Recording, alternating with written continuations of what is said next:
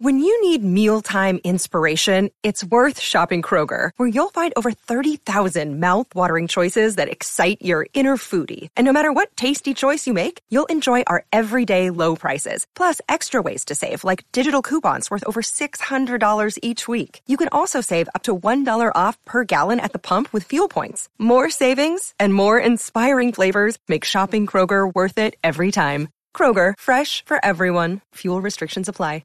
With threats to our nation waiting around every corner, adaptability is more important than ever. When conditions change without notice, quick strategic thinking is crucial. And with obstacles consistently impending, determination is essential in overcoming them. It's this willingness, decisiveness, and resilience that sets Marines apart. With our fighting spirit, we don't just fight battles, we win them. Marines are the constant our nation counts on to fight the unknown. And through adaptable problem solving, we do just that. Learn more at marines.com.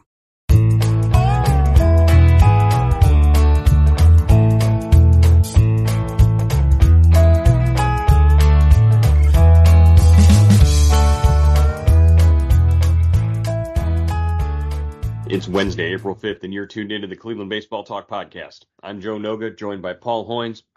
Hoynesy, the Guardians slipped last night, lose in Oakland 4-3. The A's walk it off in the bottom of the ninth inning against James Karinchak. He falls to 0-2 on the season, taking both losses for Cleveland.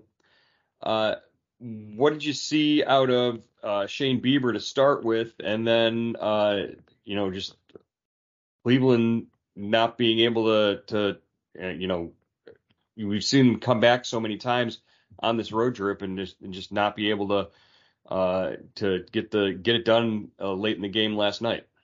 Yeah, I thought Bieber pitched pretty well, Joe. He goes 6 innings, 3 runs, 3 earned, 7 strikeouts, 1 walk. Kind of reminiscent of his the season opener performance. Although he went 6 scoreless in that game, but he pitched. He didn't have as much traffic on the bases as his start against Seattle. He had the 1 inning where he gave up the 2 runs in the third, and then he's got a 3-2 lead with 2 outs in the 6th. And, that wild pitch gets past Zunino, and it's a tie game and kind of takes him out of the decision, the chance for the win.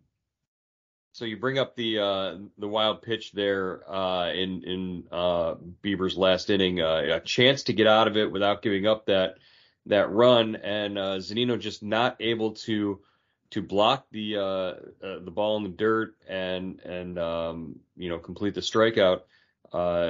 The batter gets first base, the run comes home, and this is not the first time that we've seen Mike Zunino having trouble back there. I believe the Guardians are still either leading or at close to the top of all of baseball in wild pitches so far this season, and we've gotten spoiled over the last several years with Roberto Perez, with Austin Hedges back behind the plate, and the way that they're able to handle themselves back there. What's the level of concern right now with Mike Zunino and how much he's struggled behind the plate defensively so far for Cleveland? Well, I think they're trying to be patient, Joe. They're 6 games in. Francona has said that he believes Zunino is going to get better at blocking balls in the dirt. The more he gets into the flow of the season, the warmer the weather gets. This, like you said, it is a reoccurring problem. That we're talking about a guy that's 32 that only caught about 30 plus games last year before he had the shoulder or the arm surgery on his left arm. We're talking about a guy that's still kind of getting his act together, but that was a big play in the game, because who knows? I mean, if Bieber gets out of that inning with the strikeout, you got the 3-2 lead. It kind of changes the whole complexion of that game. Yeah, and the one thing that Shane Bieber was able to do last night was give them a little length, give them a few innings there. 6 innings and sort of save the bullpen a little bit. after, Terry Francona had said a couple of times that, he was worried about getting these guys through the week with 7 consecutive games to start the season. How do you think things shape up with Hunter Gaddis going this afternoon? And are they going to be able to piece things together if Gaddis gets knocked around? Yeah, that's a concern, Joe, and that's why Zach Plesac is going to be backing up the bullpen today. Plesac only went 1 inning on Monday night. He pitched into the second inning, but he didn't record an out in that crazy 12-11 win in 10 innings. So he's going to be backing up the bullpen. If I would imagine if Gaddis has a short outing, Plesac could be in there earlier than expected. And if he does go in, they're going to need a starter for Sunday because, Plesac is scheduled to start Sunday against Seattle at home. It's going to be, there's a lot of moving parts here, Joe. And, that bullpen has been taxed. De Los Santos, Karinchak, Trevor Stephan, they've all made 4 appearances in, the first 6 games of the season. Stephan has pitched 4 innings. De Los Santos 3.2, Karinchak 3 innings. It would be nice if Gaddis could, kind of get into the 5th or 6th inning and just, give the bullpen a chance to gather itself. And it would be nice if they scored some runs too. Yeah, that's the other side of the coin there. Last night, up until this point, the Guardians' offense had been, the previous night they had a bunch of hits, 16 hits, something like that. 12 runs and 16 hits against Oakland, and last night limited to 3 runs, 8 hits, still out hit the A's. But you got 2 hits out of Steven Kwan, you got 2 hits out of Andres Jimenez, but then really Ahmed Rosario went 0 for 4. Had an opportunity with a couple of guys on base, and he bounced into a double play, and really just sort of short-circuited a couple of opportunities there. Just what'd you see last night from the Guardians at the plate? Yeah, Joe, they were competitive through the first 5 innings, and then they got shut down by an Oakland bullpen that they really worked over the night before. From the 5th inning on, they were held hitless and didn't score a run. So it was they kind of hit a wall there, and and it just became a matter of who was going to get one big swing first. And Tony Kemp got it in the 9th inning against Karinchak. Yeah, Karinchak. I don't think last night's outing really didn't seem like it was anything to be concerned about. The walk was what was the most troubling part. I mean, I guess the leadoff walk when you can't do that when you come out there in the 9th inning in a tie game. That leadoff walk, you did everything else pretty much right in that inning except for the pitch to Kemp, but the leadoff walk is always going to come back and kill you. Yeah, and he has had some problems with the strike zone through in this early part of the season. 3 walks, 5 Ks, 4 earned runs allowed in 3 innings, Joe. So he's had he's going to have to work hard to get that ERA down right now because he's about at a 12 ERA right now, and he's just a little erratic. He's Karinchak, but right now with the pitch clock and the bullpen being overused, he's in the forefront right now, and he's had a couple tough outings, and he's got to bounce back from that. With the depth that the bullpen has shown in the first 6 games, and the Tito's ability to be able to trust some different guys later in games, do you think once they get back to Cleveland and once things settle down and they settle into routines and stuff, that maybe he can move Karinchak up and pitch him in sort of non-leverage situations, if that's the case, to sort of ease him back into a comfort zone. Maybe pitch some other guys in the eighth and ninth innings of close games, and let him work his way back into feeling comfortable. It could be, Joe. I think, with Francona is very patient with these guys. I think he likes Karinchak in the eighth inning, and I don't think he's ready to pull the plug on him right now. I think he's going to stay with him. But you're right. We've seen Morgan, pitch well late. We've seen Sandlin come in and do a nice job. De Los Santos, I think, has been kind of a rock so far, just 4 games, three and two-third innings, no runs, 1 hit, 4 strikeouts. He's been a solid guy. So he could, he's a seventh or eighth inning guy. So, but I don't think he's going to run away from Karinchak. I think he'll stay with him, and just, he's seen him be successful before. And I would think Karinchak's got a little longer rope than I think he's right now. He'll stay in that spot as a setup guy. Okay. As far as what the Guardians have been able to do with their defense last night, again, everything looked pretty good. Do you see Gabriel Arias, who played first base, getting more opportunities to be in the lineup and hit, and not just hit? I mean, he hit his first home run of the season last year. It was a big boy shot to center field. But does his ability to play first base and be flexible defensively, get him an opportunity to maybe play a little more coming up? Yeah, I think so. I mean, I think, Josh Bell is going to be back in there today for this series finale. He got the day off last night. Francona thought he was, kind of, being swinging out at pitches out of the zone on Monday night. So, he gave him the day off. But I think, Arias and Will Brennan, they're kind of in an interesting spot, Joe. They're 2 rookies, who are used to playing every day in the minors, and now they're having to adjust to a kind of a bench role. And I think it's really difficult for these guys. But so far, Francona has been really happy with the way they've handled themselves, the work they're getting. They're staying sharp.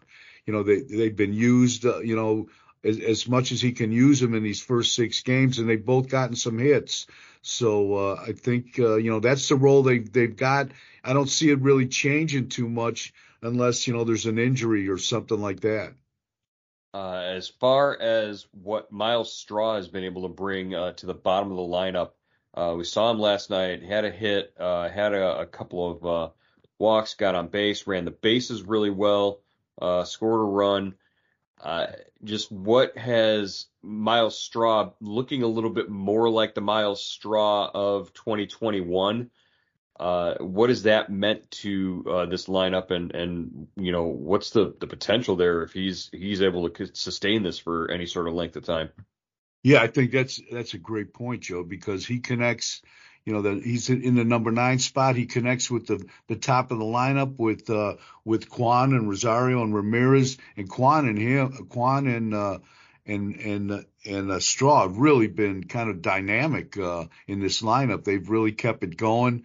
It looks like Straw has an edge to his game back.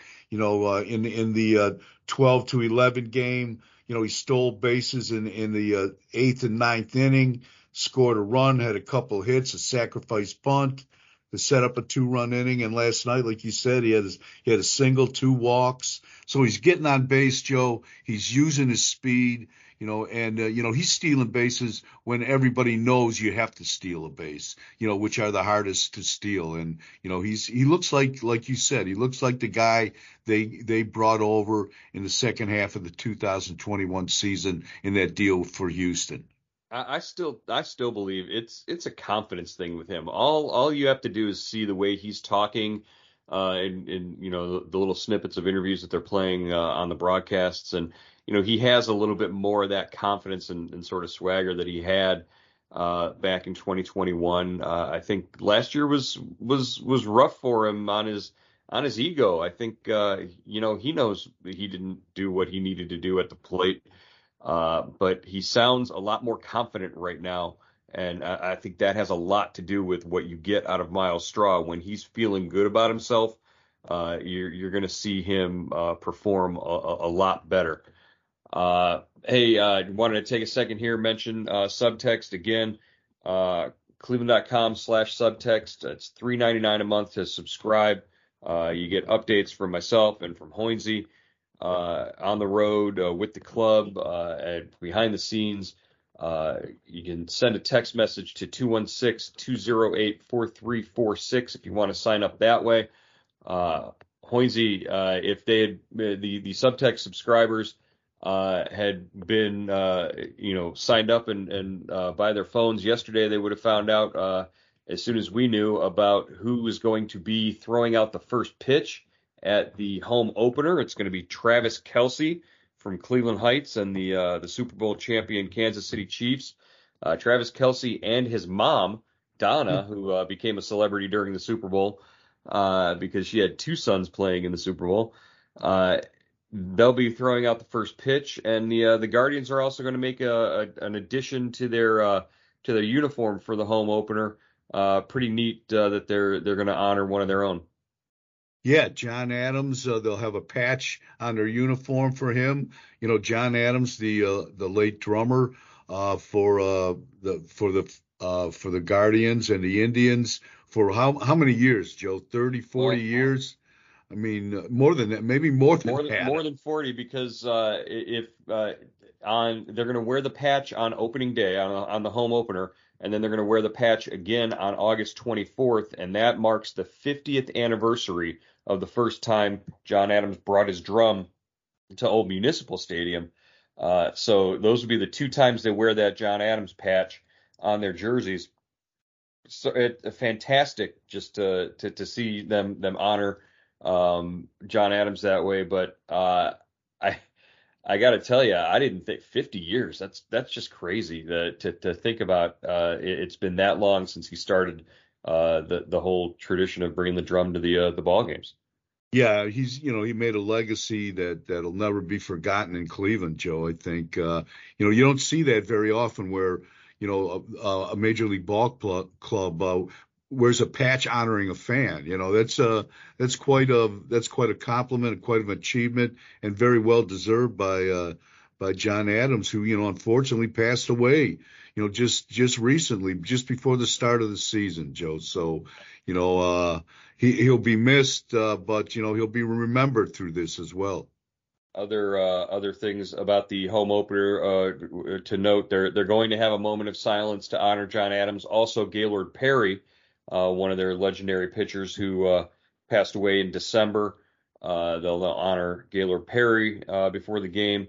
Norelle Simpson will sing the national anthem, and she's a John Carroll graduate, local musician who performed as a backup dancer and singer she's performed in two Super Bowl halftime shows, most recently as a backup to Rihanna at the most recent Super Bowl. So pretty nice honor for a Cleveland native there.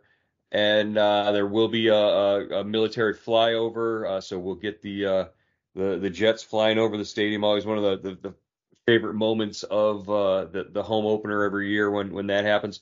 Looks like the weather might just be okay. Might be a little bit crisp, but it looks like it's going to be clear on Friday. So hopefully today in Cleveland it's about 70 degrees. So starting to get the feeling, starting to get the itch for that home opener and what it could be this weekend with Seattle in town.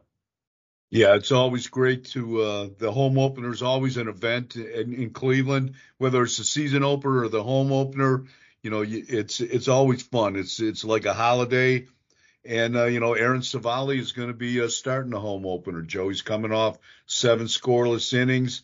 against Seattle, and he's going to have a rematch against Logan Gilbert, who they faced off in the second game of the regular season just this past weekend.